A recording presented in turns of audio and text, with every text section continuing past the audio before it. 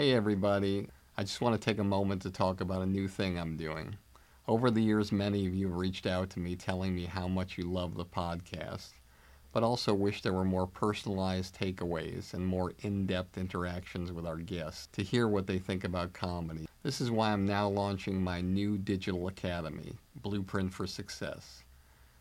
With exclusive interviews and comedy philosophies of stars and industry veterans, personalized versions of the industry standard podcast, commercial-free, and one-on-one coaching time with me. Blueprint for Success will give you the powerful tools that will take you up the elevator beyond the competition and reach the highest possible levels to achieve your dreams. Whether it be stand-up, sketch, improv, acting, writing, producing, directing, hosting, radio podcasting, social media influencing, or even if you want a career behind the scenes as a manager or an agent. Now I'm here to help, personally. We'll go on an express train of comedy and entertainment like nobody else has before. You can find out more about Blueprint for Success and the comedy business on my website at barrykatz.com. Together, we'll take your career where you want it to go. You are about to listen to an original episode of Industry Standard with Barry Katz. If you'd like more info on our schedule of upcoming shows, which will be available for download every Monday, or how to reach Barry through Twitter, Facebook, or email, go to barrykatz.com. After you finish the podcast, please take a moment to subscribe to it, leave a comment, and rate it, even if you think it sucks. Thank you for your support and enjoy the show.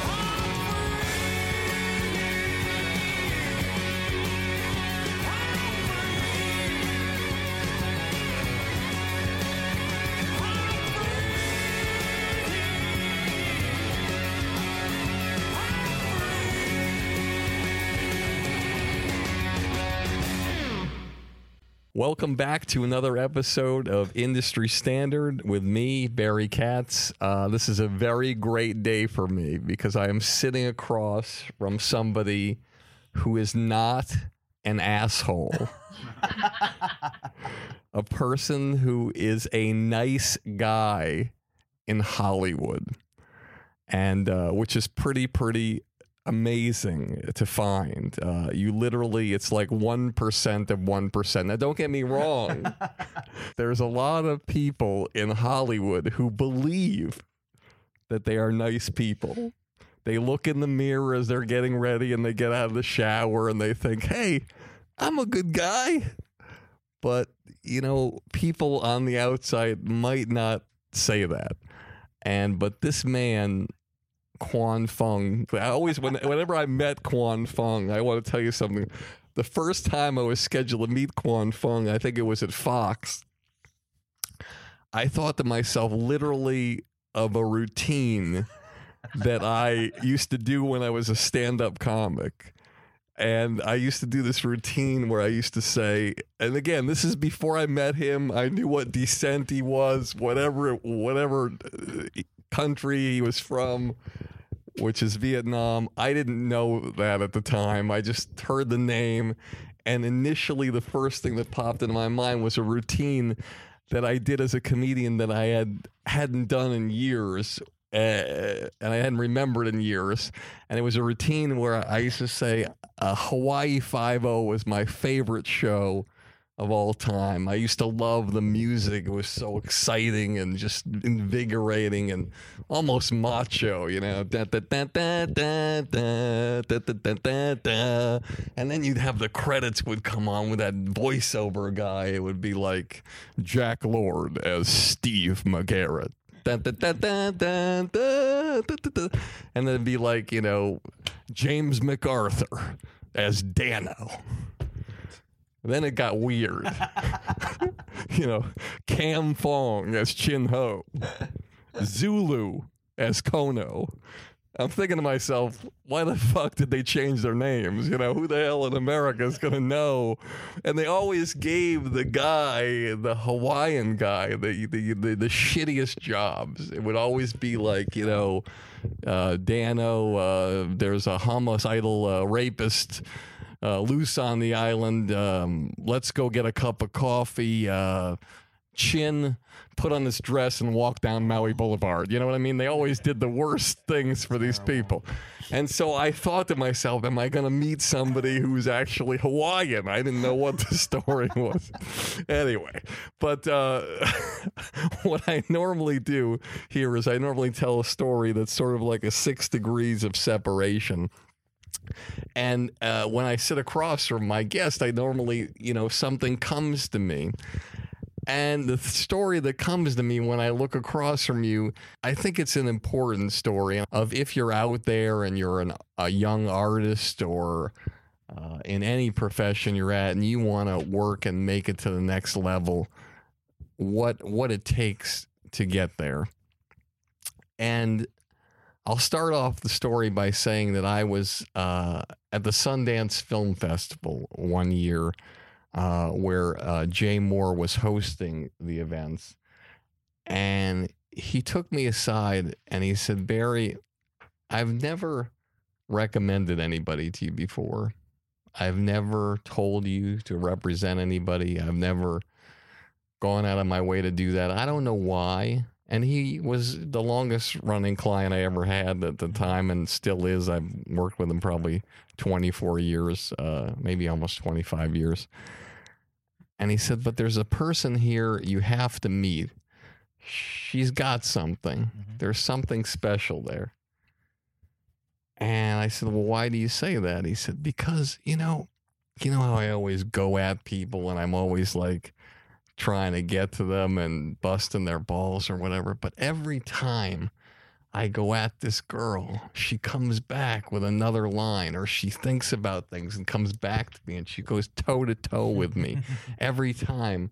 And every time I think that I've gotten to a position where I buried her, she comes back and she hits me harder and harder and harder to prove, I guess, to herself and to me, like, hey, we have a tennis match going here. I know I'm the underdog, but I'm going to take you down. I'm going to pull the upset. And that young girl was Whitney Cummings. And so I met her.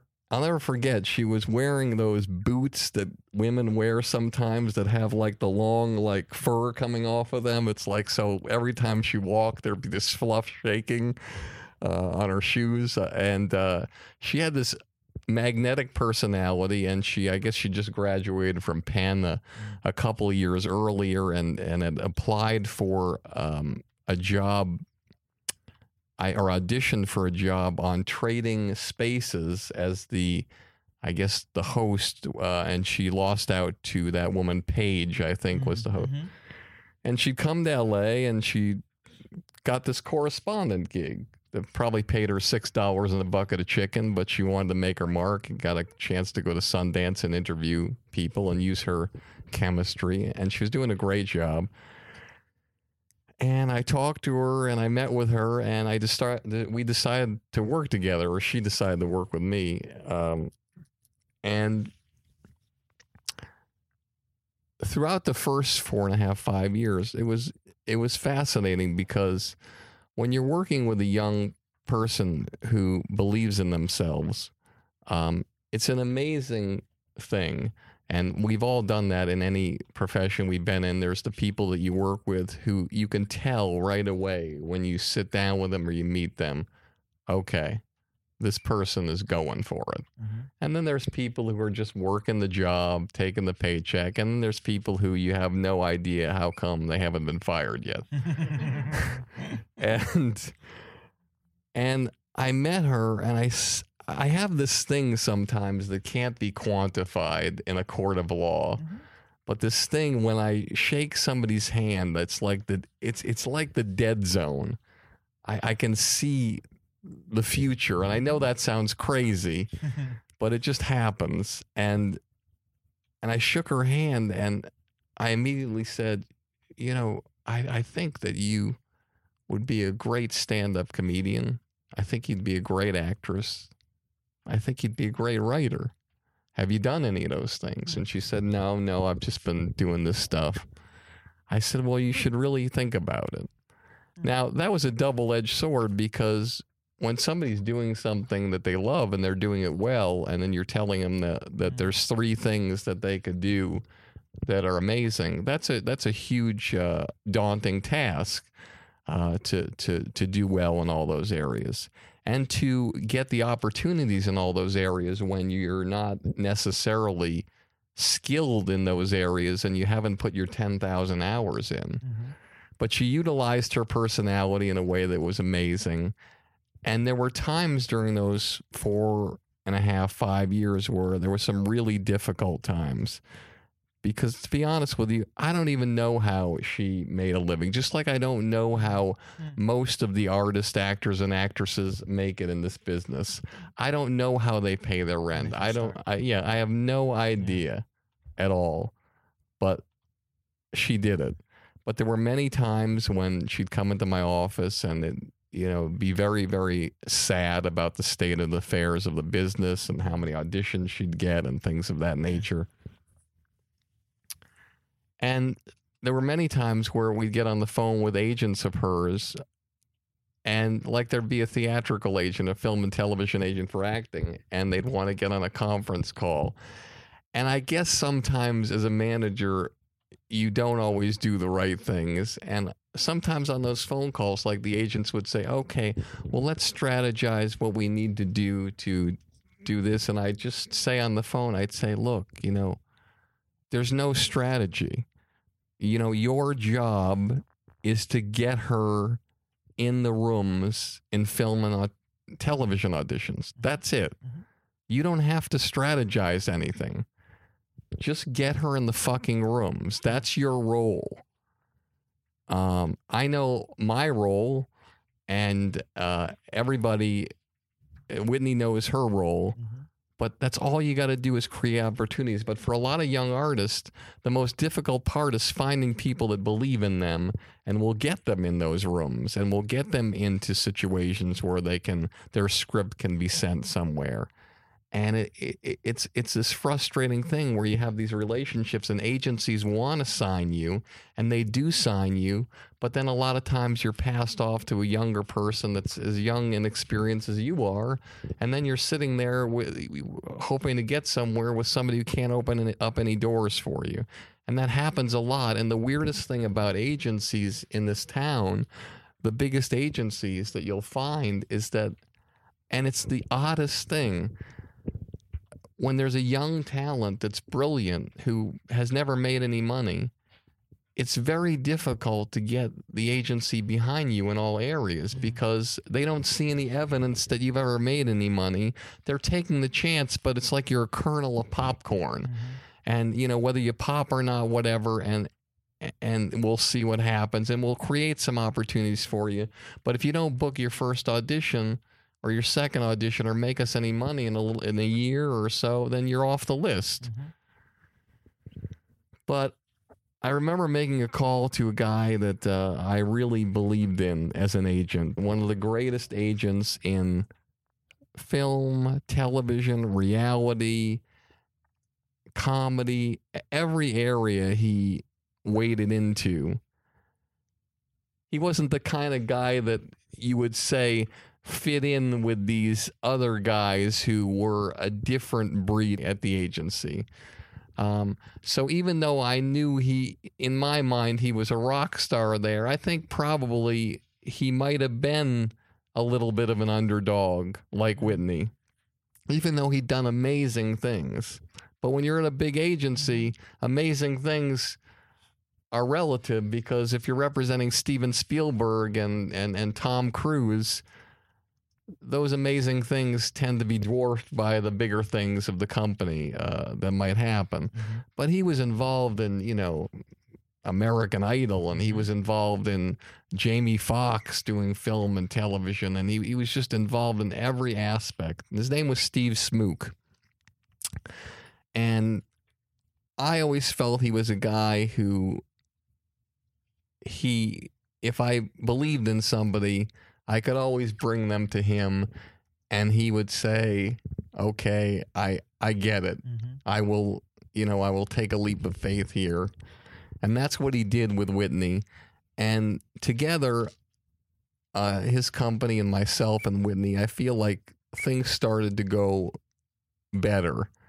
And there was more momentum, and Whitney was regenerated and excited about things. And even though she wasn't booking up tons of acting jobs, or she wasn't lighting the world on fire as a stand-up comedian, and as a writer, she wasn't necessarily making that much money, she was just kept churning stuff out and kept coming to us with things and kept coming. And even if she got the door slammed in her face, keep going and keep going and keep going. And there was one thing that happened with her that was the turning point. And I apologize for this taking so long, but I think this is really important for our talk. Yeah. She told me that she wanted to be involved in the roasts. She told me that she could do something. And I had brought up to her earlier, before that I thought that she'd be a great roaster. But again, she'd already been working on so many different things. To ask a person to do roasting, which is a whole different muscle, and writing for roasting, it was incomprehensible. So I don't think she really necessarily was as interested in doing it at first. But in a short time, it became very exciting to her. And she started writing roast jokes and putting packages together, and I sent them in. And she got a job as a writer on the roast. Mm-hmm. At the time, I think she was the only female writer on the roast. And unbelievably, she wrote a comedy piece for Snoop Dogg, a rap and comedy, where literally that roast, he was the highlight of the entire roast. And the guy was like literally practically unconscious on so many bags of chronic. But he went up and he put every comic to shame. And here she had worked with him and was writing. And it was like, holy shit, this is insane. So then the goal was to get her a spot on the roast. But they weren't really giving spots to young people. And I pushed and pushed and pushed. And because what happened is that she was the kind of person, I guess her comedy or whatever it was, people weren't really believing in her. So like Comedy Central did this like almost like young comedians thing called Premium Blend, where they'd book 65 comedians every year. And they passed on her the first year, and they passed on her the second year, and they passed on her the third year. And I'm like thinking to myself, I'm a comedy guy, and I can't get these people to book a 5-minute person. I thought like there's got to be something. Like, did this person kill people in a different lifetime? I just like couldn't believe it. And for Whitney, when Whitney would come to my office, I didn't blame her for being upset. She came to me because I was a comedy guy. I'd done 15, 20-hour specials. I mean, comedy was my thing. And these people at Comedy Central, they didn't get that particular thing. And that's cool because comedy is subjective. It's like music. Some people like Nine Inch Nails. Some people liked Barry Manilow, whatever. But, we're talking about 5 to 7 minutes here. Yeah. Even if you do badly, you can sweeten it. You can do whatever. Couldn't get it. So that's why the roast was so important to push for. Push for it. And I found out a friend of mine, Tom Arnold, was doing a roast of Steve Tisch for a benefit at the Beverly Wilshire or something like that. And I asked him if he would do me a favor and put Whitney on. And he said, I don't know her. I said, just do me a favor. Just put her on and film it for me. I need it for something. And Tom was amazing, and he did me that favor. Wow. And he put her on, and she destroyed the place. I mean, it was unbelievable. And Peter Berg was there and just destroyed the place. And now I had my tool as a manager. And I still got passes from Comedy Central on a lot of things. And then I said, you know what? I have to do something that might cause some friction with me at Comedy Central, I have to send this video link to Doug Herzog, who was the president of the network. So instead of sending it to the people that were in charge of the roast and doing whatever, I sent it to Doug. And Doug watched it, and he emailed me back, and he said, "This is great. I'm going to talk to the group." And the next thing I know, I had an offer for Whitney to be a roaster. Wow. Very exciting. It was the Larry the Cable Guy roast. And here's where things go a little crazy in our business. So it's all set. We're all excited. Whitney's excited. She's getting prepared for her big... She's working like months in advance. She has the whole roast down. She's there. She's ready. A month before the roast, I get a call from one of the executives on the roast, Elizabeth Porter, I believe it was at the time. Barry, listen, Whitney, we're not going to be able to use her for the roast. I'm sorry, we have everybody we need. I said, but Elizabeth, Doug gave me his word that we were going to do the roast, and that's the thing, you know, we're going to do the roast. She's like, it's not going to happen this time, but I guarantee I'll put her on the next one. So now you have an artist that's been waiting all year, worked so hard, finally got it, and again, the door slams in her face. And I wasn't going to go to Doug again because I felt like then I would never be able to talk to these people again. They would never talk to me. I had to play the game of the politics and have the confidence in myself that I was going to get her on the next one. And true to form, the next one was Joan Rivers. And she was a year stronger in stand-up. And it was the best thing that ever happened because when she got up there, she was ready. And she stole the roast from people who've been doing it years and years and years. Like, you know, and all of them who were on that dais would admit that she was the person who stole it. And after that roast, miraculously, all the executives were all over her. They started calling. Can we do a deal? Can we get her in here? Does she want to write her own show? What does she want to do? She created the heat. She was prepared. She was the underdog. And she blew them away. We got an overall deal at Comedy Central. Very exciting deal for her to write her own show. Kent Alterman had just come in. Doug was there. They were supporting it. In the deal, I wouldn't sign the deal until they gave her an hour special. They wanted her to do a premium blend and then a half-hour special. I said, no, she's going to bypass everything now and get an hour special. They gave her an hour special, her own show to develop everything. I felt as a manager that it was one of the greatest things that I had ever been able to do and orchestrate with somebody else's great talent and power and ingenuity. And true to form in our business, she turns in the script like Whitney does a month, 2, 3 months earlier. It's amazing. They like it. They say, give us a month. A month goes by. We don't have an answer. Give us another month.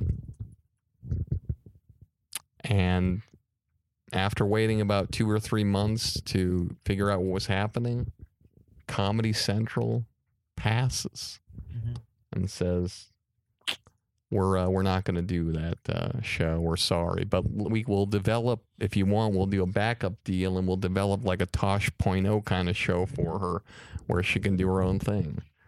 But by that time, Steve Smook had been working his magic on the outside, and we together as a team were strategizing and sending scripts out. And CAA represented Scott Stuber, who is a great movie producer who was now doing a new deal, I believe, for television with NBC. And who do we find working for Scott Stuber? My old friend, Quan Fung.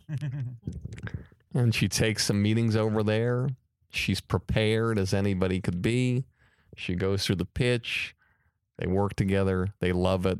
They want to do an overall deal under their deal at NBC, and it's magic. And we went in and pitched, and this is the part of the story that I've told before, where you have to have balls as an artist, and you have to know your place and take risks. We're sitting in the lobby, Quan, Steve Smook, and myself. And Jeff Engold, the guy we're meeting with, comes by, and he's about 15, 20 minutes late, and he's running by. He's like, I'm sorry. Listen, just give me a minute, and I'll be right with you. And Whitney stands up. Never met the guy before.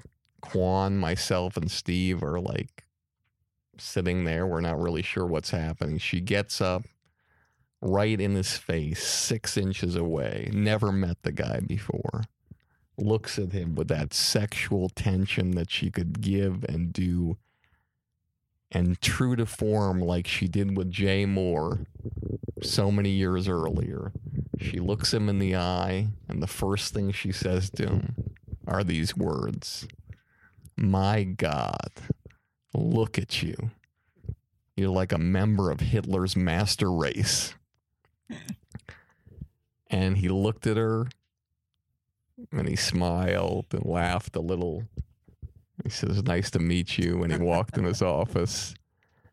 And that's when I knew that it didn't matter what we did in that office. He was going to spend the money, write the check for her to write that script. Little did he know, Whitney Cummings had probably already written the script and probably already gone over it note-wise with Quan Fung about 17 times before he even went in the meeting. Because she was always prepared, always ready, always took risks. And if you're out there, you should know that no matter how many doors slam in your face, no matter how many times you get knocked down, just keep getting up, keep putting in the work, and you will always win.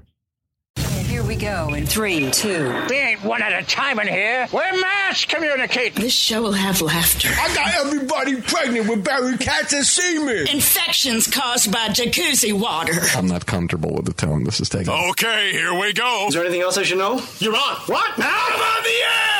People on Twitter have been asking for Barry Katz to come back a lot. If you're undeniable, you will not be denied. If you want to be successful in show business, you get yourself a Jew white manager like Barry Katz. Here we go. You fucking firing me up, Katz. Being a manager is just turning no's into yeses. Undeniable. Creating holy shit moments. I love this man. Barry Katz. Back in the house. Let's do this. Hey everybody, let me remind you one more time about my new Blueprint for Success. It's a project I've spent months and months working on just to help you jumpstart your comedy career and beat the competition. Whether you want to do stand-up, sketch, improv, acting, writing, producing, directing, radio, social media influencing, or even if you want a career behind the scenes as a manager or agent, Blueprint for Success will give you all the tools you need to take your career to the highest levels. With exclusive interviews, my top 50 commercial-free episodes from Industry Standard, one-on-one coaching with me, and unprecedented access into my knowledge and experience from over 40 years in this crazy business. I guarantee you that with Blueprint for Success, you'll become the creator you've always dreamed of becoming. No one's asking me to do this. I want to do it because I want to help you become truly undeniable. So just go to barrykatz.com, click on Blueprint for Success, and start your incredible journey today. I truly can't wait to work with you to help you change the trajectory of your comedy career forever. You know, before I get started, I want to take a minute to let you know that I receive a lot of correspondence from companies wanting to sponsor the show, and I've just avoided it since we started. You know, I always thought that it was kind of weird, and I thought that maybe people would think a certain way if I did that. And there was this one guy who kept reaching out to me over and over again, persistent. His name was Michael Purcell. And finally he traveled to LA and he said, I got to meet you. So I met the guy and I sat down and he told me that 10 years ago he created a company called Global Cash Card where he figured out a way to take payroll, make it paperless for companies of any size, and then allow somebody's weekly salary to be instantly loaded anytime, anywhere onto their own personal Visa payroll card for free. So I was a little bit intrigued. So I went online and I did some research and I found out that it cost around $3 for every paycheck to be cut by a company. So that means if you're like a, medium, large company, whatever, and you have 1,000 checks you're writing every week, do the math. It was like $12,000 a month you could save, or $135K a year on this Global Cash Card. So I called the guy back and I said, well, this is something that everybody can benefit from. So I decided to sponsor him and his company. So do yourself a favor, go to globalcashcard.com, schedule a live demo on their system, speak to Michael Purcell, see how easy it is for your company to start saving big money today. And trust me, you'll be glad you did. Welcome back to Industry Standard. This is awesome. Again, sitting across from a guy I've known forever. Met me when I had a long hair, a ponytail, cowboy boots. Now I have short hair and cowboy boots. You probably still have the cowboy boots. I probably do have the cowboy boots. It's pretty sad. So let me introduce my guest today. There's a lot to talk about with this guy, but I'll just tell you his trajectory. He's a young man who started at NBC as an assistant and went on to working in the Saturday morning platform that they had going with a man named Peter Engel, who was one of the creators of Saved by the Bell and had 6 shows on television that went 100 episodes or more. And Quan Fung was involved in many of them, including Saved by the Bell, The New Class. He told me not to fuck that up, and I did. Saved by the Bell, The New Class, Hang Time, and City Guys. Then he moved on to Fox in development, where he was involved in developing scripted comedy and eventually drama as well. Then he moved on to the studio at Fox at 20th Television Productions, where he worked in comedy there. And then he went on to work with Scott Stuber, a tremendous film producer under his own television deal at NBC Universal.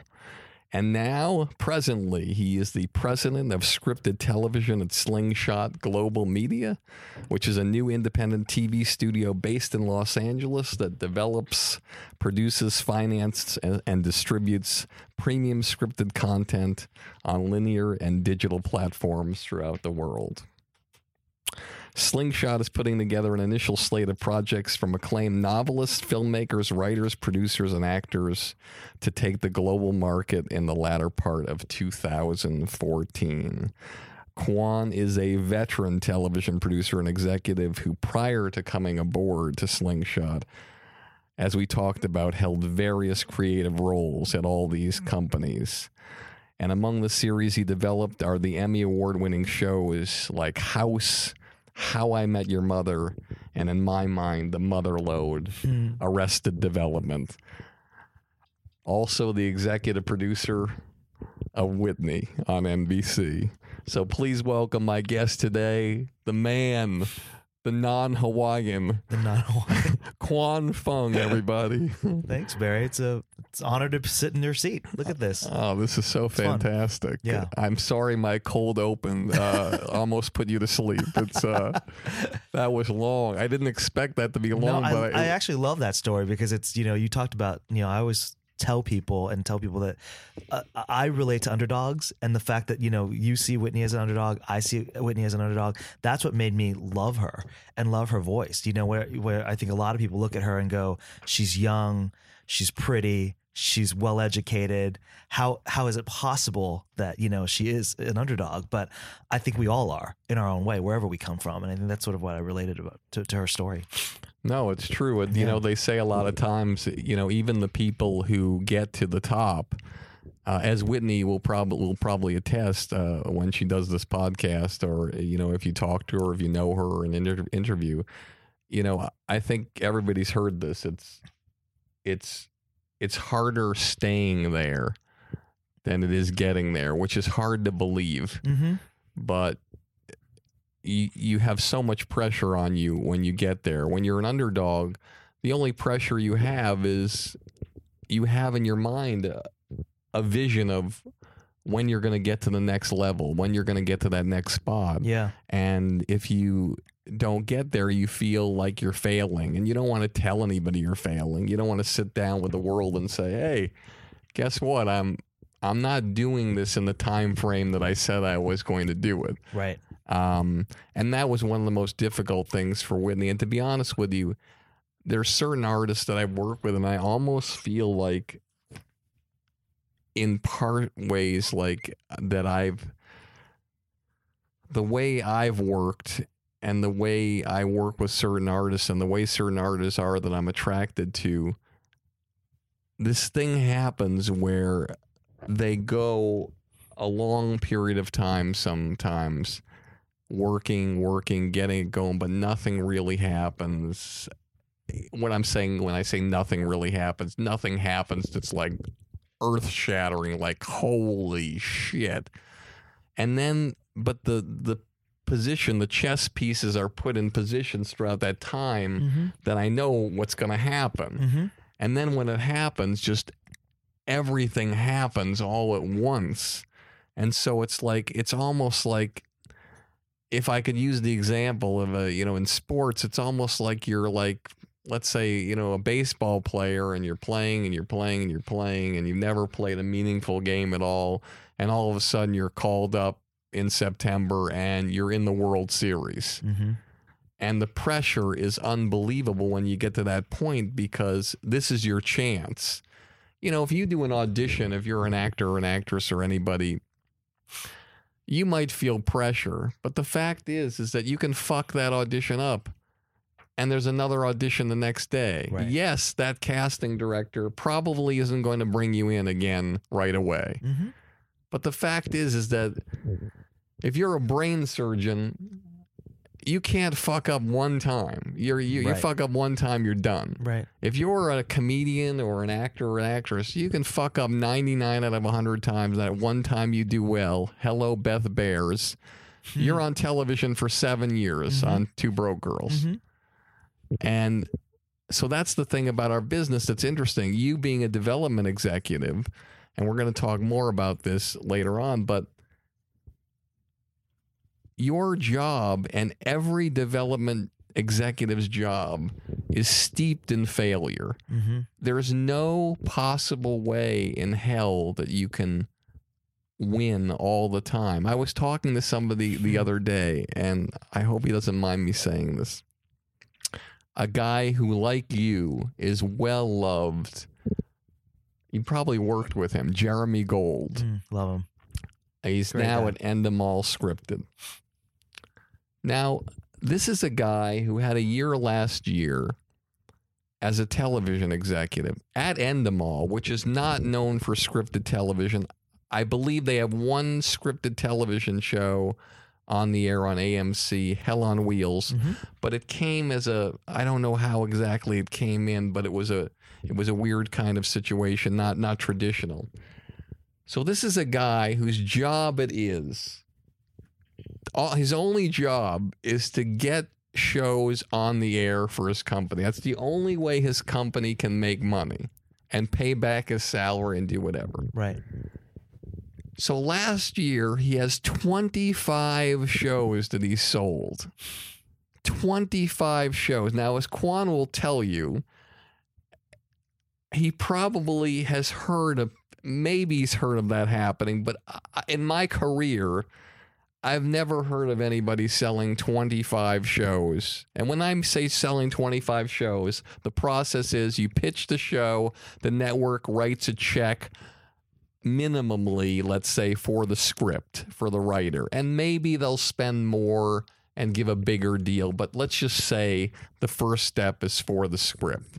And then the person writes the script, and then the network decides whether they're going to do a pilot or not. And then they shoot the pilot, and then the network decides whether they're going to pick it up and go to air.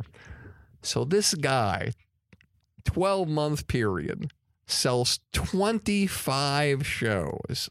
Unprecedented in my mind. I'm like, man, you are the man. And then he puts his head down. He says, well, 23 of them didn't get picked up to pilot. I said, 23 out of 25. He says, yes. I said, okay, what happened to the other two? Well, they went to pilot. I'm like, okay, well, how many got in the air? Put his head down. It's like, no, none of them got picked up. Yeah. I said, so you had arguably the greatest year as a development executive in your life. And then in the end of the year, you got as many shows on the air as a dead guy. Okay, a cadaver could be in your seat, sitting, taking notes, calling all these people, taking hours and hours of meeting, developing, killing yourself, doing whatever. And at the end of the year, a corpse could have ended up with the exact same result. And, you know, I've known him a long time. We could talk like this. And he said, yeah, it's, I said, are you beaten? Are you frustrated? Do you feel like you don't want to do this anymore? He's like, absolutely not. I'm more excited for this year because this year I'm going to sell even more and I'm going to get more shows on the air.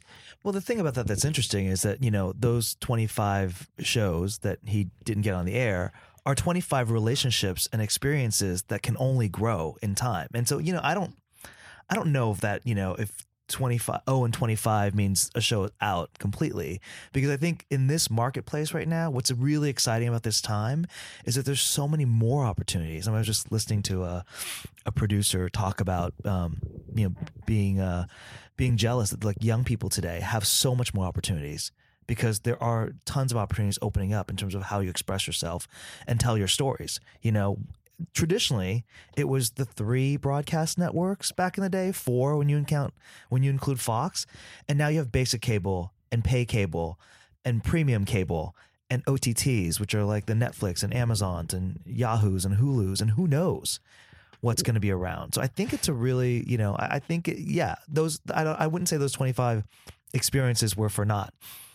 Well, that's interesting what you said, because I think that shows people what it's all about, and it's all about relationships. And if you go in and you show people great work and you show people a great pitch, that they're always going to have you back.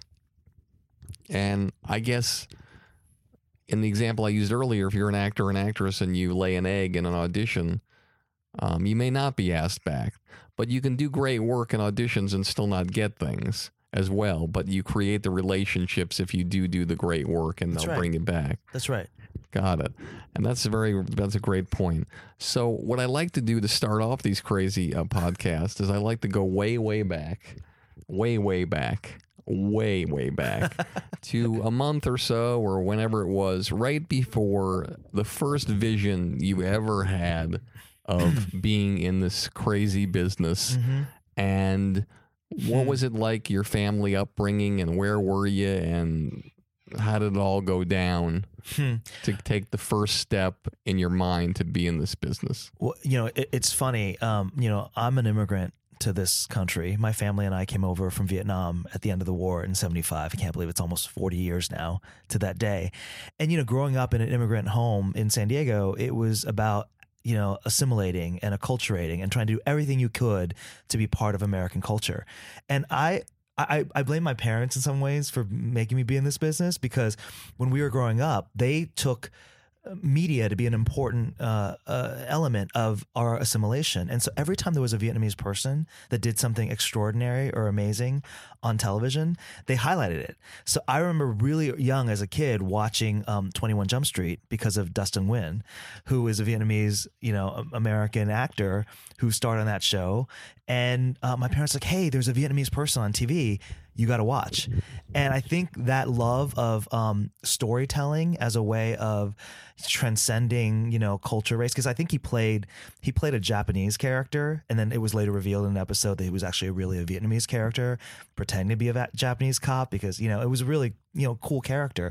But that was one of the first sort of impressions I had of, you know, Asian Americans being on television, and I would always look for the credits and see like, well, who's making these shows, who's behind them. I'd never see anybody that had my name on it, so it was a little bit of like, I wonder if that's even possible. But I put it in the back of my mind for a long time because it was like, well, I don't know anybody in the business. That's not realistic.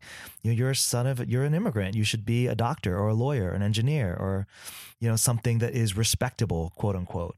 But it was really sort of my love of television growing up and watching a lot of television from, the ABC comedies of Happy Days and Laverne and Shirley. And that was my view of America that got me excited about what the possibilities were in terms of storytelling.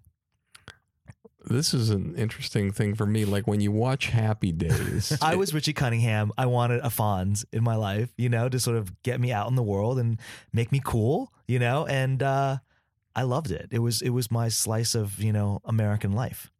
Is that what you thought the world was like outside of your circle? I don't know if I was so young. I don't know if I rationalized that, but I felt like it was a really fun show about a family in an idealized version of American society. I mean, it was set in the 50s. It was made in the 70s, right?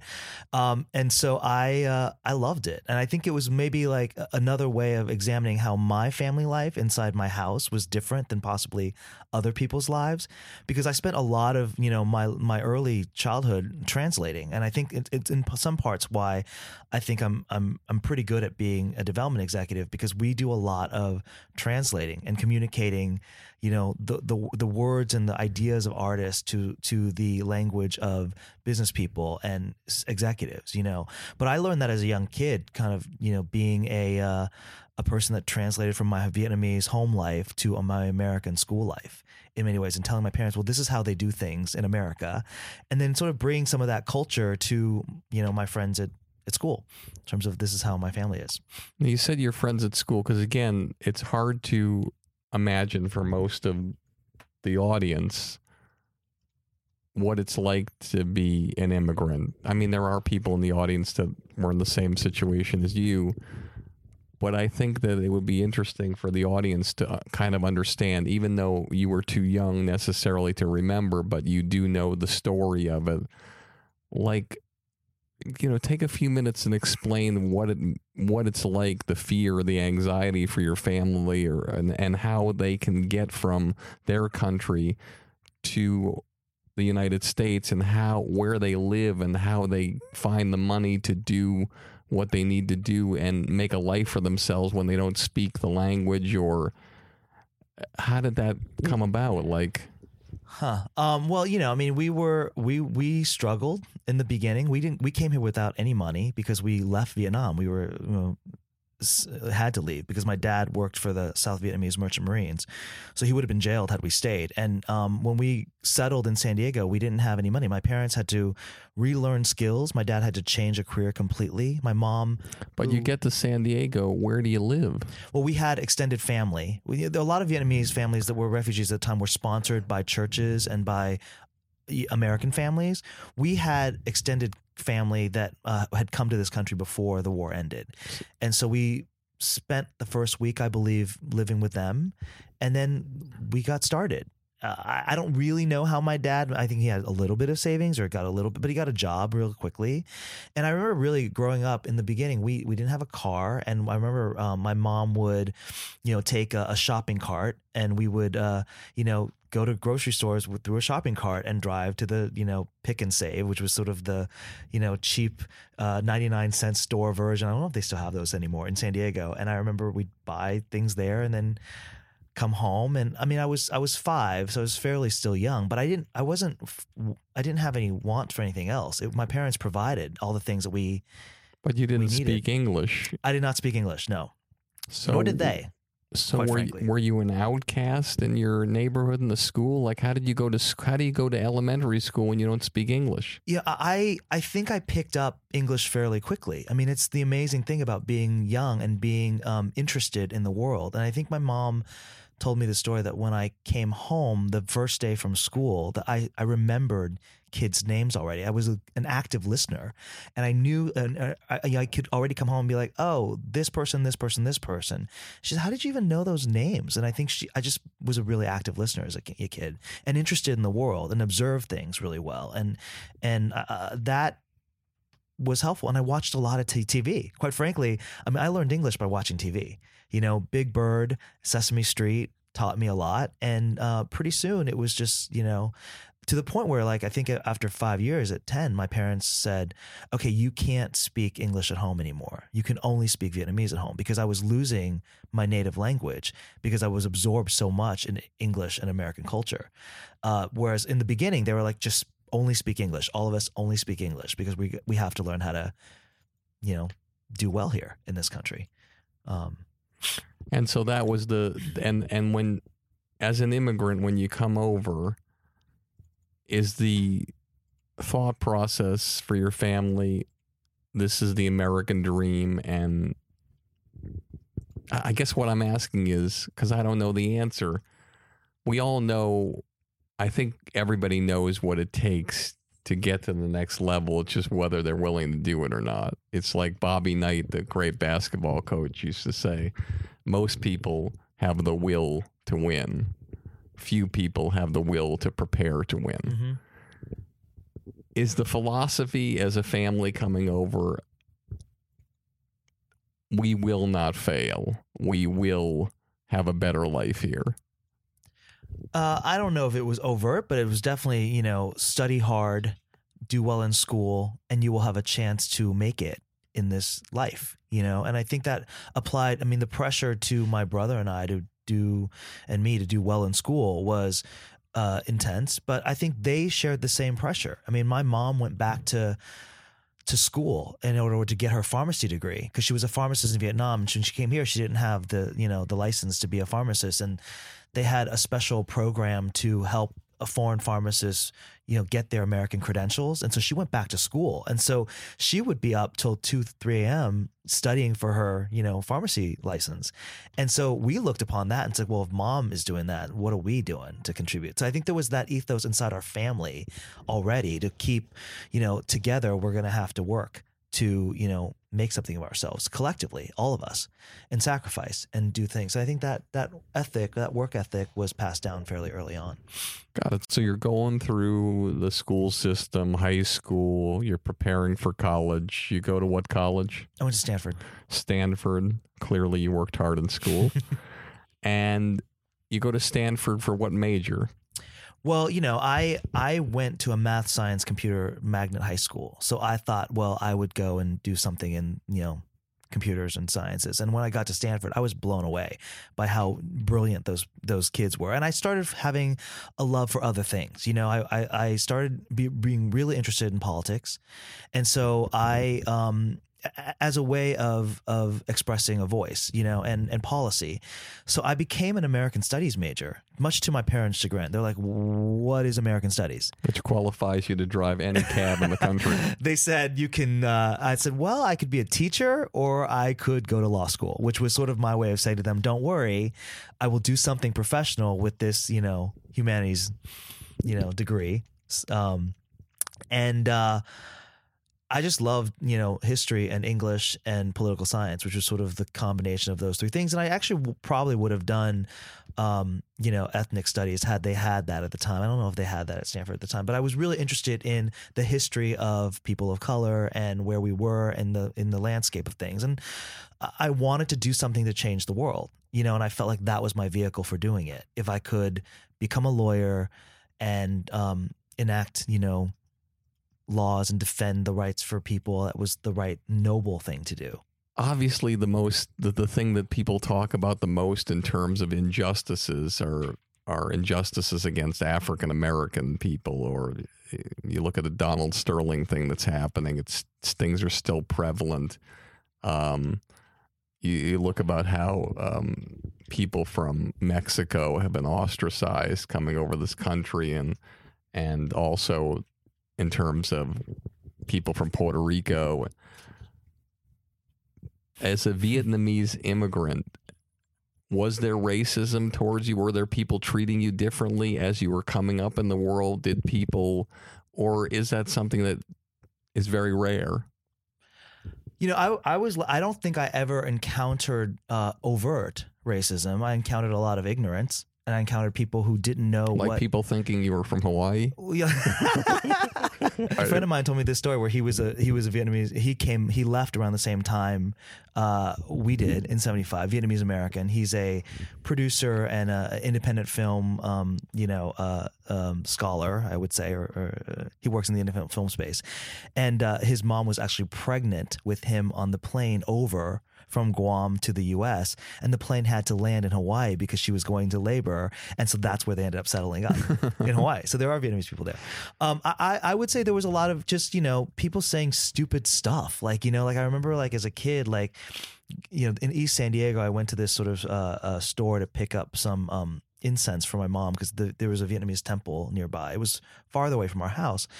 And I remember encountering this woman. I was searching down. I don't know how young I was. I was probably in my early teens, but I was going up and down the aisleways looking for, incense or something. Or I don't think it was even the incense. It was something innocuous, like matches or something like that. And I remember this woman comes up to me and says, "Are you looking for soy sauce?" And I was like, "Excuse me? No, why would you? Oh, I get why you think that, because I'm Asian. You think I'm looking for soy sauce. No, I'm actually looking for matches." So it's not, it's not overt, but there is an ignorance and there is an, uneducatedness about sort of Asian Americans are, just like you and me, you know what I mean? We suffer from the same issues. And I think that, there were lots of moments like that growing up where you just shrugged it off as this poor lady just didn't know anything. But, when you start to understand the history of where that comes from, you start to understand, okay, well, there is still challenges that every person of color, African American, Latino, Asian American face. And I think Asian Americans also have this sort of model minority myth thing going on for us, which in the media everyone's always perceived to be successful, but there's a large part of the population that's in poverty that no one ever talks about. Because if you think about the Asian American experience, it is not just Japanese and Chinese, but there's Cambodian and Vietnamese and Filipino. And, if you just lump everybody in one group, it's not fair, nor is it indicative of the experiences of people. And so you get out of Stanford. How do you revisit the world of entertainment in your mind, and what makes you think, I'm coming out of this college, I've studied math, I've studied this political science, ethnic studies, but there was nothing in college that was screaming entertainment. So then what happened when you got out to make you want to get into entertainment? Well, I actually moved to Washington, D.C., and I worked for the Justice Department doing, I was a civil rights analyst for the voting section of the Civil Rights Division of the Justice Department. And so I thought I was going to use that to apply to law schools, and then that'll just pad my resume, and I'll get into really fancy schmancy law schools and be set. And but it wasn't my passion. It was something I thought I felt like I should do, and it was my passion to the degree that I felt that being a lawyer might be a means to do the kinds of work I wanted to do. But I think I started to realize, because I love storytelling and I loved great storytelling, and I watched a lot of TV, and I didn't just sort of watch TV, I analyzed it. I analyzed sort of why people were doing certain things. And I think the epiphany for me, funny enough, came, walking down past a newsstand in Washington, D.C., and seeing the cover of Margaret Cho on a broadcasting and cable trade magazine. And it was the announcement of All American Girl as a new show that ABC was going to put on. And I said, oh my gosh, in my head, there was a light bulb that clicked. I was like, oh, this is possible? Like, we could actually do work in this business.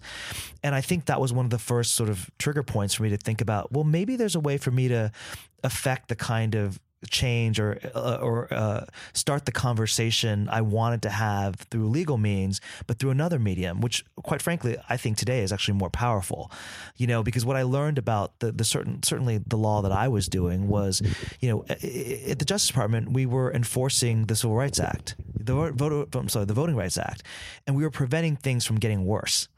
you know, and we weren't making things better. We were just making sure that the people that were doing sort of, you know, bad voting practices couldn't make things worse. But we weren't proactively changing the world. And I thought, well, you know, maybe it's through media and through storytelling that you'd really have the kind of impact long term that, you know, that could make a difference. And I loved that idea because it combined both sort of a creative desire with, you know, the nobility that I was searching for, you know, at the same time. And I figured if I could do those two things, if we could, you know, that might be interesting. And so I think I credit Margaret actually a lot because I loved her comedy. Her comedy spoke to me, you know, as an immigrant. And I thought she was such an incredible voice, you know, that was. And it's interesting you say that because I've known Margaret my whole life in this business. And I just think she's really special. But when you go to her shows, I never felt it to be a show of people who understood that world. I felt it was a very alternative crowd. I mean, it was a crowd that literally you didn't know if they were gay, straight, what was happening, but you knew they were bonding together around something. Well, like Whitney, I think she spoke from a place of being an underdog. And I think that's what really appealed to me. I remember her jokes early. I mean, her comedy has evolved certainly, but in the beginning when she was doing sort of her mother and, you know, and playing around with this notion of like, boy, you know, to be Asian American has its benefits, right? She positioned it not as a negative, but a strength. And she talked about it in terms of like, you know, I remember this joke she had about being at the airport where like, you know, if you didn't want to be bothered by some idiot asking you questions, you could just pretend that you don't speak English, you know, and just, oh, I'm sorry, I don't speak English. And I was like, that is so funny because I could do that. If I didn't want to be bothered by some, you know, other, you know, American who wanted to ask me questions, I could just pretend and use, you know, my immigrant status for a benefit as opposed to a negative, which I think a lot of times people feel like, well, if you're an immigrant, you're just an outsider. And yet the duality of that made it interesting. And she empowered people to laugh and to think about those things. And I always thought that was great. So you have this great gig in Washington, D.C. You've traveled all the way across the country. You've settled. You're probably in an apartment. You're making some, you know, fairly decent money to pay for the rent. First job out of college, not so much. And you're working in Washington. Yeah, that was fun. Okay. That was great. Stanford graduate, working in Washington, dream to work in that circle. And then you just, at one point, you make the decision, you know what? I'm going to leave this and I'm going to try to get a job. Well, I don't know if that's entertainment. Exactly right. Well, how did you get the gig at NBC? Well, you know, to be honest with you, I you know, there was still this pressure to go to law school, right? And I had applied both my senior year of college and then that first year out of Washington. And quite frankly, I failed. I didn't get in to the schools that I wanted to go to. I got waitlisted, you know, at you know, I think a couple of schools I wanted to go to. And I called my parents. I would never think that you would fail at anything like that.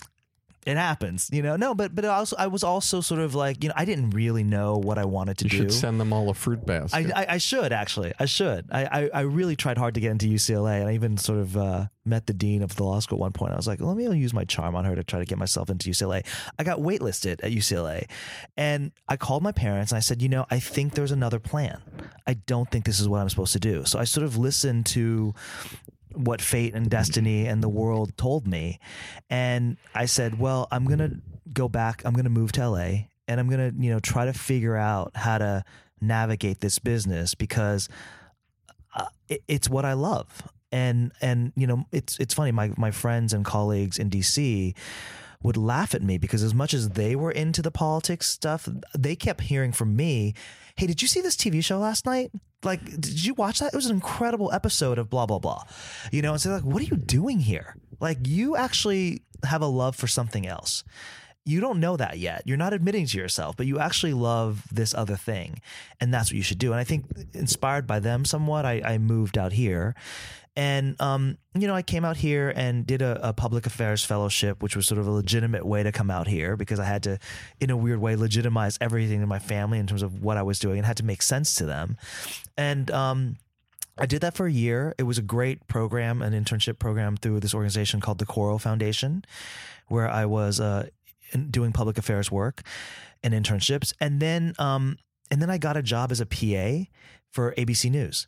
And this was 1995. And ABC News was opening up a unit in LA to cover the O.J. Simpson trial. So I worked as a PA for ABC News covering the trial for a year, which was an amazing way to get into TV. Even if it wasn't in the scripted space, we were working on news magazines, but we were telling stories. I mean, every night we were putting in, a 6-minute story about what happened on the case that day. And it was a big learning experience about, how to tell story, even through the news medium, because we were working for news magazines. So I did that for a year, and then I got a job as an assistant NBC. Whose desk were you on? I was on Kate Jurgens' desk and Robin Schwartz's desk. I had to be an assistant for both of them. And David Nevins was actually the person that got me into NBC because a friend of his was a colleague of mine at ABC News. So I got to meet some of those people and learned how to become, an assistant. Now, obviously, many, many assistants roll through NBC every year. And many of them stay assistants. Many of them get released. Very few move up. Yeah. So now you obviously did something there where your work ethic made them believe in you, and a position came up in the Saturday morning department. Yeah. And you were able to move to that and eventually help with the development with Peter Engel's company of, I believe, was it City Guys was the one, or was City Guys was the first show I developed. And I mean, a lot of that was I have to attribute to mentors like Robin Schwartz, who were incredible. I mean, I was her assistant, and then she gave me the opportunity to say, hey, I like your analytical skills. You're smart. Would you like to come work with me as my junior executive in the Saturday morning space? And I thought that I wanted to do prime time, but I think I realized that, you have to be flexible and go where the opportunities are open. And I loved working with Robin. I mean, she was an amazing mentor and still is to this day. I call her a friend and a mentor. And we had a great time working on that day part with Peter Engel and Linda Mancuso, who's since passed away. But we ran Peter's company and was Robin's mentor. So I started to see that, I get how this works. You find great people who you want to hitch your wagon to, who are smart, who get it, and you learn from them and you help them, and they in turn grow you. And I think Linda grew Robin, and Robin, paid it forward and grew me. And I think that was a really eye-opening experience for me to understand this is how the business works. Who are you growing? Well, I'm proud to say that a lot of my assistants that I've had in the past have continued to do really well. David Slevin, who's now an NBC executive, was an assistant of mine. Yvette Urbina, who's an executive, was an assistant of mine. And so I take great pride in trying to nurture, the next generation, because I think it's really important. It's so, so important. And one of the things that I love so much about this business is anybody who knows me knows that I love interns. People, now that this podcast has gone up and people seem to like it. I mean, there's enormous requests for internships here, and it's hard to take everybody, but we take more and more each semester, and I love that. I love working with the young producers I have, like Ari and Max and Sarah, who has produced and worked with me in an executive assistant capacity. This is her last podcast and her last day, and she's moving on to work on some extraordinary things with the Emmys and these productions of these telecasts and the behind the scenes, which is what she's wanted to do. And it's weird, and I'm being too personal here and sharing this odd thing, but I always say to her, as long as she's working here, I like management, like television, ride the bull as long as you can. Mm-hmm. And if you have to get off, whenever you have to get off, whatever notice it is, I don't give a shit. I don't care if it might be a little stressful. If you have an opportunity and somebody wants you and they say, listen, if you want this job, you have to be here in 48 hours. I don't care. I want you to win. I want you to get to the next level, because even though I might experience a little bit of, unique issues with the transition, you're winning, and that's why you're here to go. Other people might say, again, the assholes of the business who throw staplers at their assistants and yell at them and treat them like shit and treat them like, they've been treated at home or in a sandbox when they were 4, will be different. And they would say, hey, listen, you're not going anywhere. You're not doing this. You're not doing that. But for me, I want to see them move on. And it's a big part of the business. And wherever you are listening and whatever business you're in, if you haven't mentored somebody and there is nobody that you've taken under your wing to get to the next level, start, because it'll change your life forever. Yeah. It's just such an important thing when you hear from these people and you see them and see what they're doing. It's really exciting. Yeah. So, tell me how you went from morning television and made your mark there to somebody taking a chance and believing in the underdog at Fox and saying, hey, I want you in this department to help develop scripted comedy. It's the same thing. I mean, after I spent 4 years at NBC doing Saturday morning, and there was an opportunity to go into primetime because David Nevins at that point had gone to Fox to run Fox programming, and he called me and said, hey, would you like to come work in the comedy department? And again, it was in part because of a mentorship situation. I mean, David, brought me in there. Doug, that's where I met Doug, because Doug had hired David, Doug Herzog.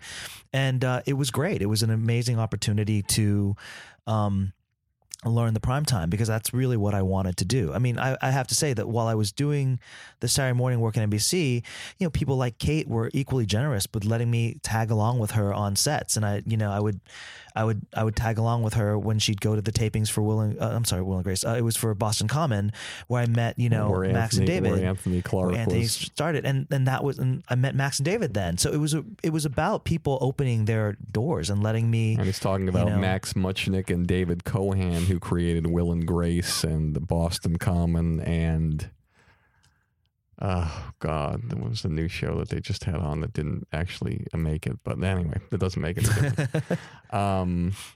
So again, about these relationships, but also David Nevins. There were many, many people that work with David Nevins. Hundreds of people that work with David Nevins. But he chose you because you made him feel safe and you proved to him you were a hard worker and you were a guy he could trust and he didn't have to worry about. And that's why you got the gig, not just because people don't want to mentor anybody who sucks. Right. Nobody wants to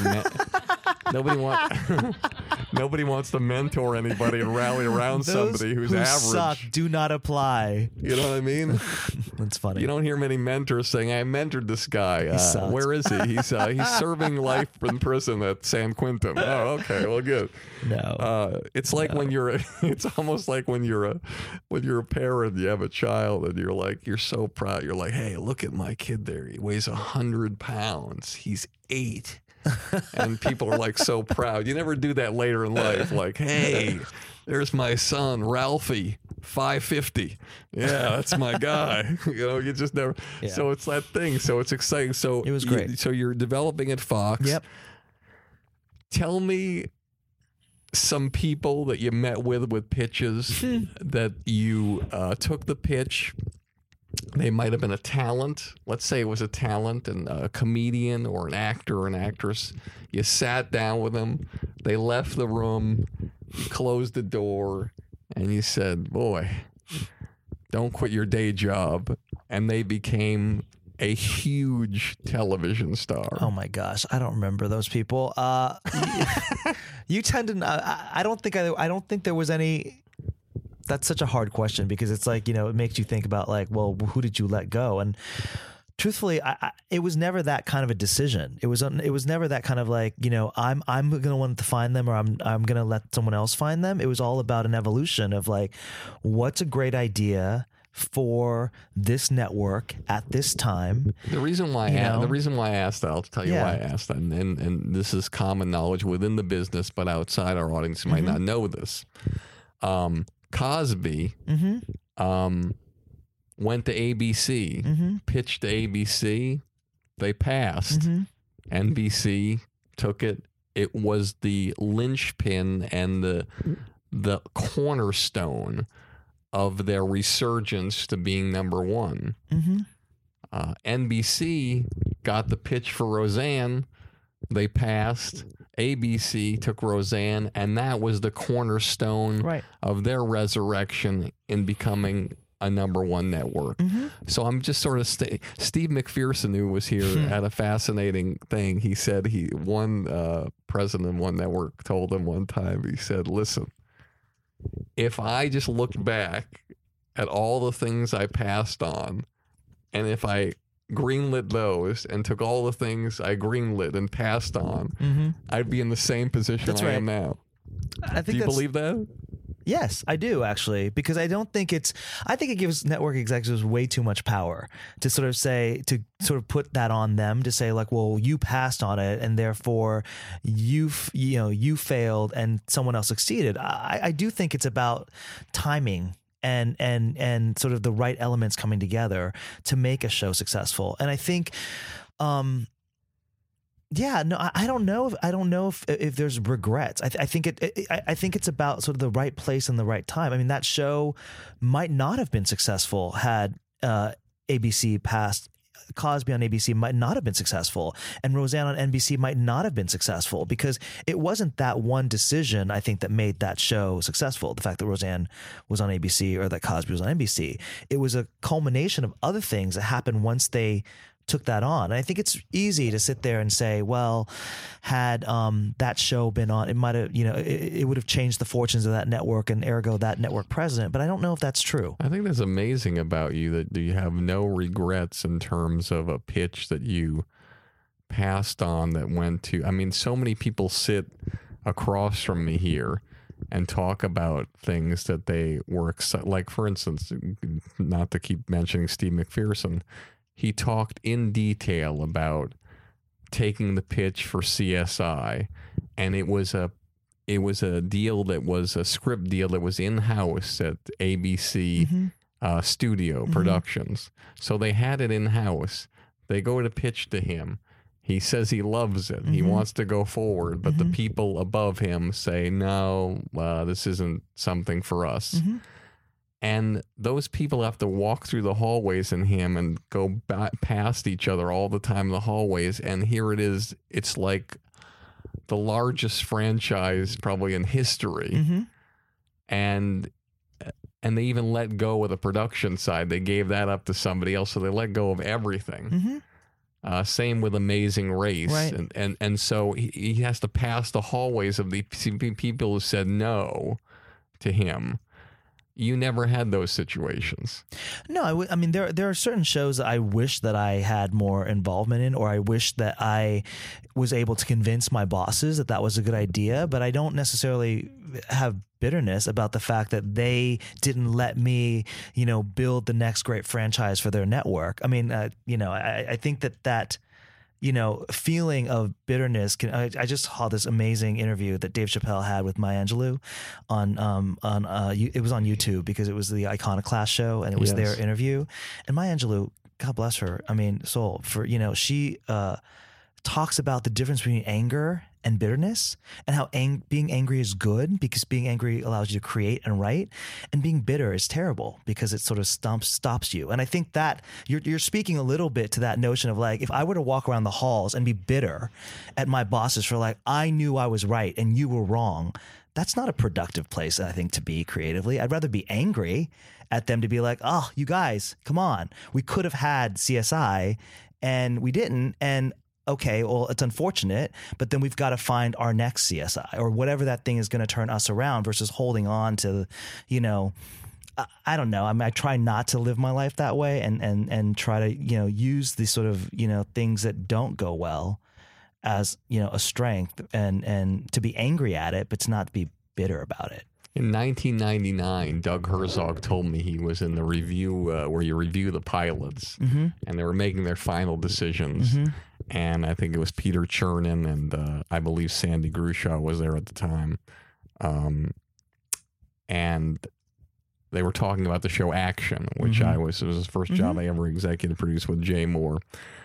And they said, "Listen, we're not going to do this. It's great, it's amazing, but it's not gonna. We're not going to do this." And Doug stood up, and he told me he pounded his fist on the table, and he said, "You brought me here. You took me here from New York, my job at MTV, to make decisions and to put things on the air. I'm here, and I want this on the air. And if you don't put this on the air, why don't you just send me back to New York? Because we have to take risks. We have to do things like this to go forward." Right. Tell me any show or any instance where you were in a meeting where you were so passionate about something you went toe-to-toe with your bosses on, and what was the result? Well, I mean, there have been many cases where I've, fought for things. I really believed in things or tried to use sort of their language to convince them of something. I remember I was telling the story yesterday when we were working on the House pilot, and House was a really odd pilot for Fox because Fox was the home of young, youthful 90210, Ally McBeal, Melrose Place, right? And we really had to sort of say the pilot as is, a serious-minded, looking show about a cantankerous 40-something-year-old, doctor was actually the right show for Fox because it actually had all the attributes of the biggest Fox character. And, my colleagues in the drama department and I sat around and said, we've got to figure out how to convince our bosses that this show belongs on this network, and go toe-to-toe with them on it because they were – I would say that they were concerned about, like, how does this fit on the Fox schedule? And, we just looked inside that show and said, if the attributes of this character, what makes us love him, terrible bedside manner, cranky, doesn't suffer fools lightly, it's because he wants to find the cure. Right. And we internalized sort of said, well, wait a minute. How is that not unlike the most successful character on the Fox network right now? And we literally said to each other, if Simon Cowell were a doctor, he'd be House. And we went to our bosses and all the people inside the company and positioned the show that way to say, if Simon Cowell were a doctor, he'd be House. And that's why this show belongs on the Fox network. It has the same attitude, the same, social sort of, quality, but ultimately was a great character that wanted to sort of find the cure, much like Simon wants to find the best singer in America. And so, we went up against that and we tried to sort of sell that show internally. And I think that's why everyone started buying into that show. I don't know if I sort of screamed at the top of my lungs that this show had to be on it, but I fought for it. And I believe that that's the right way to sell it. And I think it was effective. And there have been many other instances too, where, you fight for things you believe in because you believe that the author deserves that. The creator deserves someone inside that system to fight for them in the best way possible. You turn the no into a yes. Yeah, you always turn a no into it because the thing that people don't understand is when you're a development executive inside the network, they think you're a buyer when you're at the network. In many ways, you're selling yourself as well because you're selling everyone internally, from the sales department to the marketing people to your bosses, that's what is right for the network. Tell me the first time somebody came into a meeting, a pitch, where you saw it on the calendar. And in your mind, you're like, holy shit, I'm going to be in a room with this guy. And you were like, you felt a little anxiety, like this is a behemoth coming in here. And I want to be. Yeah, I'm trying to think of who. I've had a lot of those experiences because, a lot of these people, like, their histories and their stories and like I just had a meeting with Stephen Bochco, who I am a huge fan of. And I was trying to be like professional. I'm a studio head now. I should be, but I mean, he's someone who dictated a lot of the shows I watched growing up and had an impact on it. It was really great to be able to, speak with someone and just hear their stories, in addition to just getting to know them as not the name behind executive producer of Hill Street Blues, but just like an interesting creator. It's weird, the impact that he had on me, that he'd probably like fall off the chair here, was Cop Rock. Yeah. Because I just thought to myself when that came out, I just was like, man, I know the guy has all the money in the world and is successful, and it's easier to take risks when you're... But the man sold a show that had never been done before in the history of the world. Mm-hmm. And he sold it. He pushed it. He took the risk. He went out. It was filled with great actors and great people. It didn't work. Mm-hmm. It was ahead of its time, but he went for it. And that, to me, unbelievably, is probably the big thing I always think of when I think about him. I love that he took that chance. I love that he had the desire and means and ability to do something different. Because I think it takes that. I really believe it takes that kind of risk to do something great. I mean, Mitch was that way with Arrested too. I mean, Mitch Hurwitz. A huge risk, though. Truthfully, it was so in his wheelhouse, that show. It was who he is inherently. And we've talked about this before, about why shows work and why they don't work. And I have this like strong philosophy about it. And I don't know if you agree or disagree with me, but I hope you don't mind me rehashing it for a minute here. In drama, the lead character... Normally, the most successful shows, the lead character is not huggable and lovable, but they are lovable in a sense from afar. And, there's qualities about them you love to hate or you love to but you don't really necessarily want to be a friend with that person, but you want to sort of look at them from afar like a voyeur. And in the dramas, you have these main characters at the center, and then the characters around them are slightly more lovable and huggable as you go up down the chain. Normally, the person who's not on camera the most is the most huggable, lovable, and the person who's on camera the most isn't. Again, like Nurse Jackie, for instance. The person who's not on camera the most, who's the most huggable and lovable, is the girl who just won the Emmy Award. Merritt Weaver. Yeah. In comedy, if your main character is not huggable and lovable, you're dead. In half-hour comedy, it's over for you. Now, granted, is Louis? There's examples of comedies on cable like Louis, where you don't look at him as huggable and lovable. But I think Louis would agree if he were sitting here. He wrote a niche show. That's not a Louis is not a mainstream show.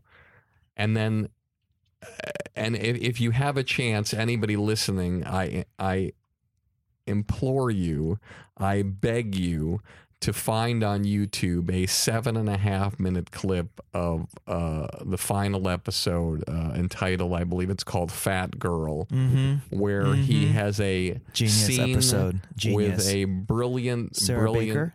Yes, Sarah Weaver. Sarah something. Sarah Baker. Sarah Baker. An amazing actress, and the scene that I will describe to you is basically Louis puts himself in a position as a writer and executive producer and director where he probably has 10% of the lines, maybe 15%. It is shot with one camera, one take, 7.5 minutes. And it's an amazing study. And if you are out there and you are an actress, a comedian, a writer, and somebody says, hey, what are you doing? Well, I'm trying to get this thing together and shoot it. Listen, get out. Just get out of the fucking business, because if you can't write something and shoot something after seeing this, it may not be as brilliant as this thing. But this was evidence to me that anyone if you want to, can write something and shoot something. 2 people, 1 camera, 1 take. Yeah. And if you were to shoot this, you could send it to anybody and go anywhere. But I'm digressing because I want to get back, because you look at the characters on Half Hour Comedy: likable, lovable, Seinfeld, lovable, Friends, lovable, Everybody Loves Raymond, lovable, huggable. It's just, you go down, even Roseanne, lovable, huggable, John Goodman, you can go Tim Allen, Home Improvement, any sitcom, Modern Family, all huggable, and even the characters are a little bit huggable and lovable. And so the shows that don't tend to work on network television are the ones where the characters are not huggable and lovable. Action being the first one I was involved in, Whitney being the second, the last one that I was involved in. I truly believe that the reason why Whitney didn't work is that when you're casting a show and when you're involved and you are an executive producer and you are so, I say this with so much sincerity, if you are out there and you want to get into business with anybody who's talent friendly and who works tirelessly and kills themselves and is one of the best executive producers in the business, you want to work with Quan Fung. You're just amazing man at keeping everything on the tracks. Incredible. But what happens when you're casting, sometimes you make these decisions. It's almost like the NFL draft. Do we take the best person on the board, no matter what position they are, or do we take the most huggable and lovable person that's the best person in that position? And in my humble opinion, the first season, every single character on the show was not 100% huggable and lovable. And in the second season of the show, there was only one person that was 100% huggable and lovable, and that was Tone Bell. And in my opinion, that's why the show didn't get a huge audience. I feel like we had great actors, incredible actors, but the way the characters were and the way they were acted, it didn't make you want to hug them. And I think America on network television wants a group of people that you can hug. What do you feel about that? Well, I think that the world's changing in the sense of we're not just making network television shows anymore. I think maybe it was in the wrong place at the wrong time, that show. I mean, it was a reflection of what Whitney wanted to say and do. And I think that's totally legitimate. And maybe it shouldn't have been on NBC. Maybe it shouldn't have been a multi-camera, but we chose those things because we were trying to get the biggest audience possible. And, maybe would have made some different choices but I don't believe that there's one rule anymore about how you make good television. I think you make television that's true to the voice of the artist, and then you hopefully find the right place that's going to embrace that in the right way. Because I think if the standard is just, let's just make sure that we only do stuff that's huggable, if you will, or cast things that are just, it doesn't service every artist that's out there, is I guess what I'm saying, because Louis is a great example. He tried network television shows. He had to deal with CBS for a long time. He found his voice with this show on FX in a brilliant way. And it took a long time to do it, but he did, and I think that that's what artists should strive to do. I hasten to think about certain rules for certain ways that things get done, because I'm not sure any of those rules apply anymore. It's specifically because we live in a world now where people don't necessarily only have 3 or 4 places in which they can find the things that they identify with. I know so many famous people on YouTube that mainstream America doesn't know. And they have an audience on YouTube that is young and active and engaged in a way that network television, I think, used to be in the 70s and 80s, that, maybe their career isn't necessarily to translate over to a higher medium. Maybe they can build that profile and their brand that way. And I think that's what's exciting about the time that we're living in right now. It's just about finding the artist's true voice and then helping them, all of us, those of us that are in the business, place them in the place where they're going to be allowed to be themselves. Now, your new job at Slingshot, talk about your vision. Mm-hmm. What does a year from now look like if your vision comes to fruition? Well, I mean, I think the vision is one that is simple, which is, we want to try to connect great storytellers to a global audience that wants to find them in the most accessible way. And with that, I mean, we want to help artists identify their true voice, because I think the world is more open now. I mean, but just domestically and internet, because we're a global company. We have to find content that will play all around the world. But I think that's possible because we're getting, more and more global. I mean, corporations are global now. The idea that a French subtitled show could be on Sundance Channel and have people talking about it. I mean, The Returned. I don't know if I could have imagined that when I first started in this business, the idea of a subtitled show that people like and are talking about. No, it's not huge numbers. It's not like 20 million people that watch CSI, but those, I don't know if we're ever going to find like 40, 50 million viewers of Friends anymore. I think that people have lots of different choices now. So I think the ability to be specific and artisanal in the way we approach content is really exciting, and to have it be able to play worldwide, so that there's a show that maybe starts in another country and then comes here, and that we embrace it because there is an American, identity in it as well. So practically speaking, I would love to have 2 shows on the air next year. We're pursuing a direct to series model, which is a higher bar because we have to, we're not just doing pilots, because I really define for our audience direct to series. Yeah. I mean, I think we're hoping to build projects and packages that are so undeniably compelling that a network, a cable network, an OTT, an Amazon, Netflix decides that they're going to order 10 episodes straight, and allow the writer to really have the ability to tell their stories in the right way, and not necessarily have to throw everything but the kitchen sink into the pilot, because I think that's hurt some of the storytelling that we've done. It's become a little predictable in some ways, and I think the beauty of great storytelling is to be unpredictable. True. Tell me one comedy and one drama that's on the air now that if nobody knew about it, you would say that's the kind of show that I want to do at Slingshot Global Media. Well, I mean, I think my favorite comedy is Veep.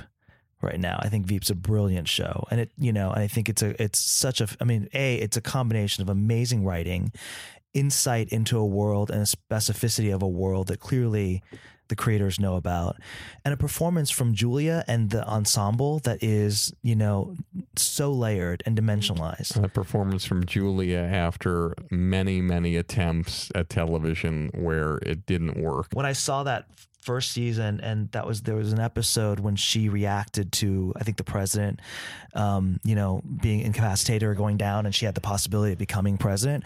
She didn't use words. Her face and her reaction of both joy and fear and like excitement, but I should be responsible and just act. It was such a brilliant reaction that I'm like, she's going to win an Emmy off that reaction. It reminded me of the reaction of Annette Bening at the table. And was it The Kids Are All Right or whatever, where she found out that her lover. Oh, yes. Oh, fantastic. Right. And you said, genius. Unbelievable. And tell me a drama that you would do. I do love political stuff. I do love House of Cards. I think, both Kevin Spacey and Robin Wright's performance is incredible. But I also think a show like Orange is the New Black is incredible because it is breaking the rules of what, a drama should look like. It's not a straight procedural. It doesn't live in a conventional sort of cop, doctor, law world, but it is talking about society and us. Even though it's a bunch of women in a prison, it's still talking about society. And I think that its ability to show the many colors of, women of color and their stories is phenomenal. I'm excited to watch the second season. I think it's starting this Friday. Awesome. A little word association here. Well, just a little word or two about these names that I'm going to throw out to you. Peter Engel. Ahead of his time. Scott Stuber. Oh, Ambassador. Peter Chernin. Smart. Bob Greenblatt. Theatrical. I love that about Bob. I love that. By the way, I love that he was bold enough to say, "I'm going to put on Sound of Music on NBC," because he has made that network, into his, the things that he loves, and he's a passionate creator. Whitney Cummings. Underdog. Cool. Tell me your biggest disappointment professionally. My biggest disappointment professionally. Gosh, I'm trying to be introspective here. What has been? I've had a very, very good career. So I think my biggest disappointment professionally has been, the times that, I haven't been able to sort of be disruptive and change the business yet from the inside. There are shows I wish that I, could have been either the champion of or the, leader of, but at the time the society wasn't ready. I mean, I'm excited about Fresh Off the Boat, getting back to sort of the All-American Girl conversation. I think it's a really great show. And I think the Nacha Khan and the people behind that show are going to make something really revolutionary and different because it's being told from a different point of view and an honest one and an honest immigrant one. I wish I could have been able to be involved in that show. I mean, I have a lot of friends in it and I'm supporting of it. And I think that's the kind of show that going forward, I think we have to endeavor to try to make and find voices that aren't traditionally given that voice, and I hope it works on network television. I hope that people embrace, an Asian American family on network television. But if it doesn't, I wouldn't say that that's the end all and be all, because maybe that voice should be found somewhere else, in this sort of new environment and world that we're living in. Your proudest moment professionally? My proudest moment was How I Met Your Mother. And the experience of working on that show with Carter and Craig and building that show into the sort of, developing that show, selling that show, landing it, ironically or interestingly enough, in the right network at CBS, who nurtured it, who at the time you never thought a young Friends-like ensemble would work at CBS, but credit to Nina and Wendy, Nina Tassler and Wendy Trilling for really supporting that show, and Julie Pernworth for supporting that show and loving it. Great executives. Amazing executives. And I mean, that was one of my proudest achievements as an executive is getting involved in the development of that show, because Carter and Craig had never really done it before. They'd staffed, they were really great writers, but they'd never gone through that process.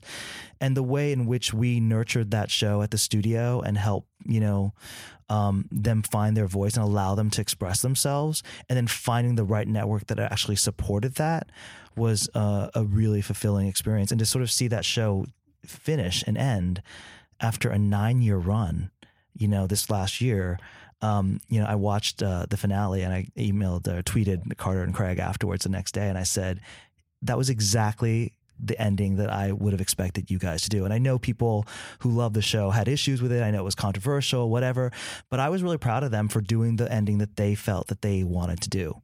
And it was exactly what I expected of them. The greatest part about your final episode on television is that it doesn't matter what anybody thinks. You've done it, and you get to go out the way you want to go out, and no one can stop you.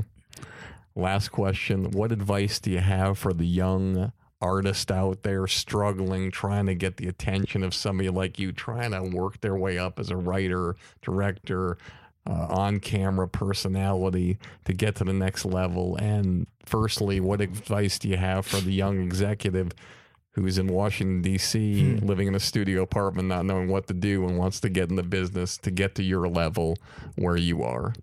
Well, I think you can only be great at something that you love and you're passionate. I've been really lucky to be able to have the freedom to listen to my voice and pursue the things that I loved. And whether you are, a struggling artist or, someone who wants to become an executive, find the thing that you love and keep working at it and keep driving at it. And, at some point you always are going to have to evaluate if this is really the thing that you love. Enough doors sometimes close. You have to wonder, like, is this the right thing for me? I mean, when law school was not the thing that was open to me, I had to reevaluate and say, well, what's another thing I loved? It turned out to be storytelling. And so, I don't want to say you can make it if you work hard. I think that's just, naive. I think you have to have some skill at it and knowledge of it and history of it, and to know where it comes from. But I think if you will have that knowledge if you truly indeed love it. Because you'll work harder at it. You'll spend nights thinking about it. You'll wake up. I mean, I've had many times where I have woken up in the middle of the night. My wife will laugh at me. Where I'll wake up in the middle of the night and I'll go, "Oh, I think I have the perfect casting idea for this part." And she's like, "What are you talking about?" She's like, I don't know. In my dream, I thought about this and it came up, and I'm like, let's go after this person. And I don't know if that's normal, but I think it's indicative of someone who is, thinking about the art and the craft and the work that we do. And it has impacted me in a way where I dream about it. And I come up the next day, I'm like, well, let's try to pursue this idea, or let's take this chance. And let's, chase down this storyteller to see if there's a story here. That's the advice I would give, is just, love what you do, and then you'll be good at it. Awesome. Quan, this has been amazing. I appreciate you coming. You are truly an extraordinary man, and I mean that. And every time I see you, I feel like you are huggable and lovable. Where's my sitcom? Where's my sitcom? Sorry, no, it's thank coming. you. Actually, I have a guest no, star thank for you. on Off the Boat. No, thank you. No, but I'd rather be behind the scenes. But it's.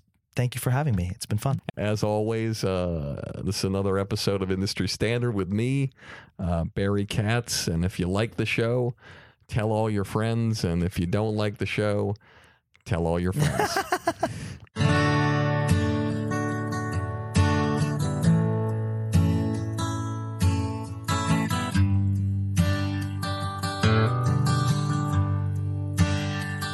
They say it's the glory, I'll scream your name, put you on shoulders, walk you to fame. You get all the money, drive that fancy car, all the people love you, 'cause you're going far. Life is for the dreamers, they have all to gain. It's never quite over till it all feels the same. You pick your own poison, dig your own grave down in the valley. A fortunate